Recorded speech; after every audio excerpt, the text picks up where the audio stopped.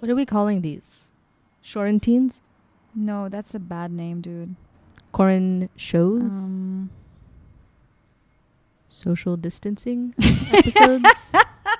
I'm trying to find a word play Fun on Who Run the World. For Rhea. No, and it has to be like... Who Run the Time? This is how we let time pass. There you go. Who Run the Time? Shall I intro this?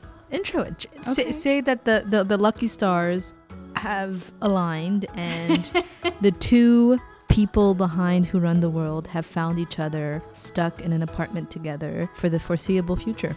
Yeah, I mean, I don't know how we did this.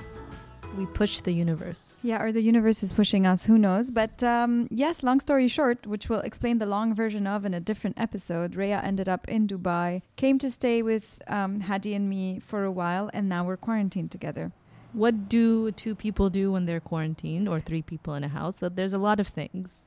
Some we can't mention on the podcast, but others we thought we'd do a mini episode. There's nothing that we can't maybe there's something that you guys do that we can't mention on the podcast. But we thought we'd do a mini episode while we're preparing season 2. But also, do you realize What?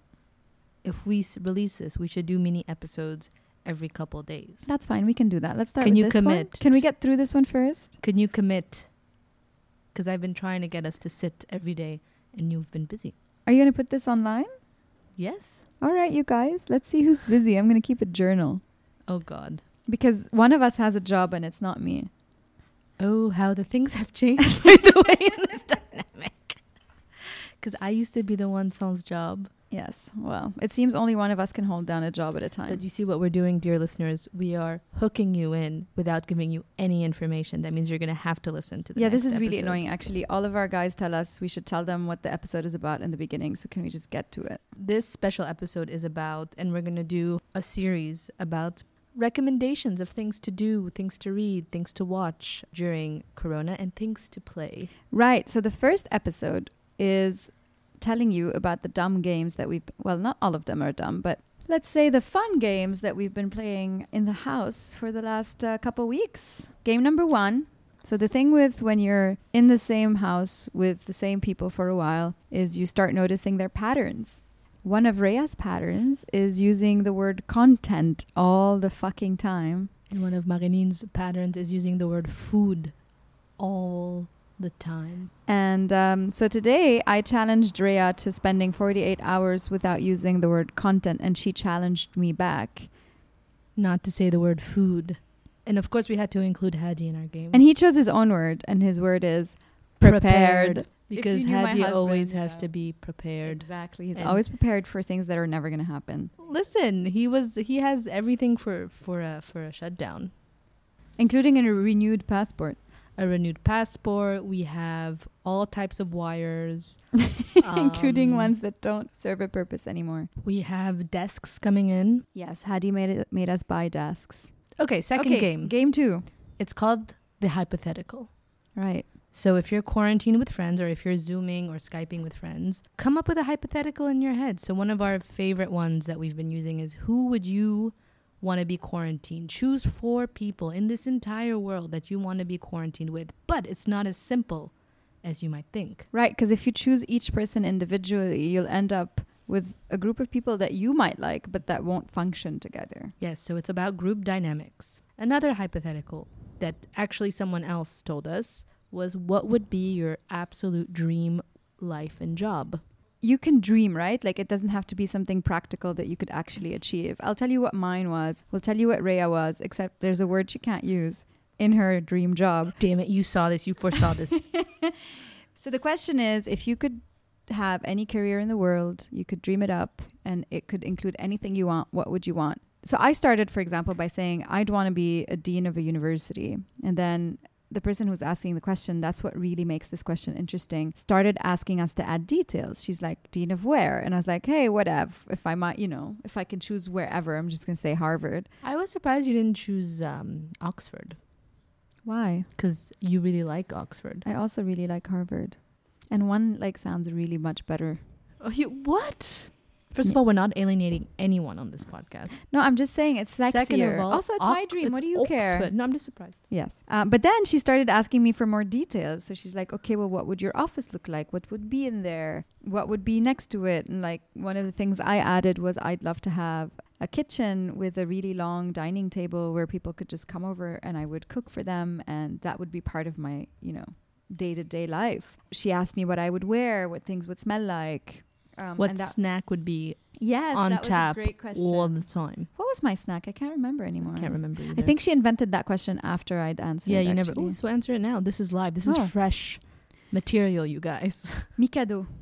The biscuits that look like chopsticks and are covered with chocolate. I like the milk chocolate version. So what was Rhea's answer? Rhea, your answer was head of bleep. So I wanted to be head of Bleep. a studio. Content. Thank you.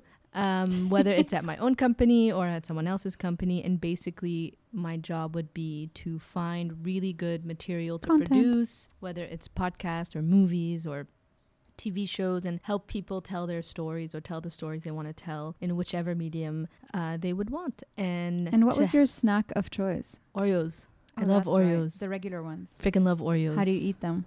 I bite into them. You don't split them and lick them? No, that would be a crime. Yes, I'm in the same school as you. Thank you.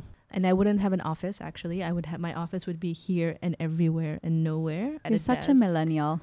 I would sit in the open space. I would love to have meetings in coffee shops and not be tied down to a certain place. But also the office would have brainstorming rooms and rooms where people can think. So yeah, that's what I would do.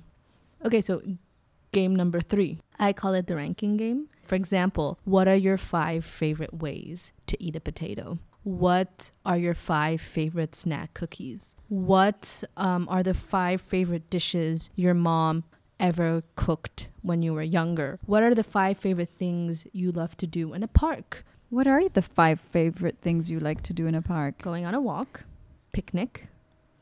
In that order? No. Okay, keep going. Reading a book. Yep. Feeding the duck. Oh, there has to be a duck.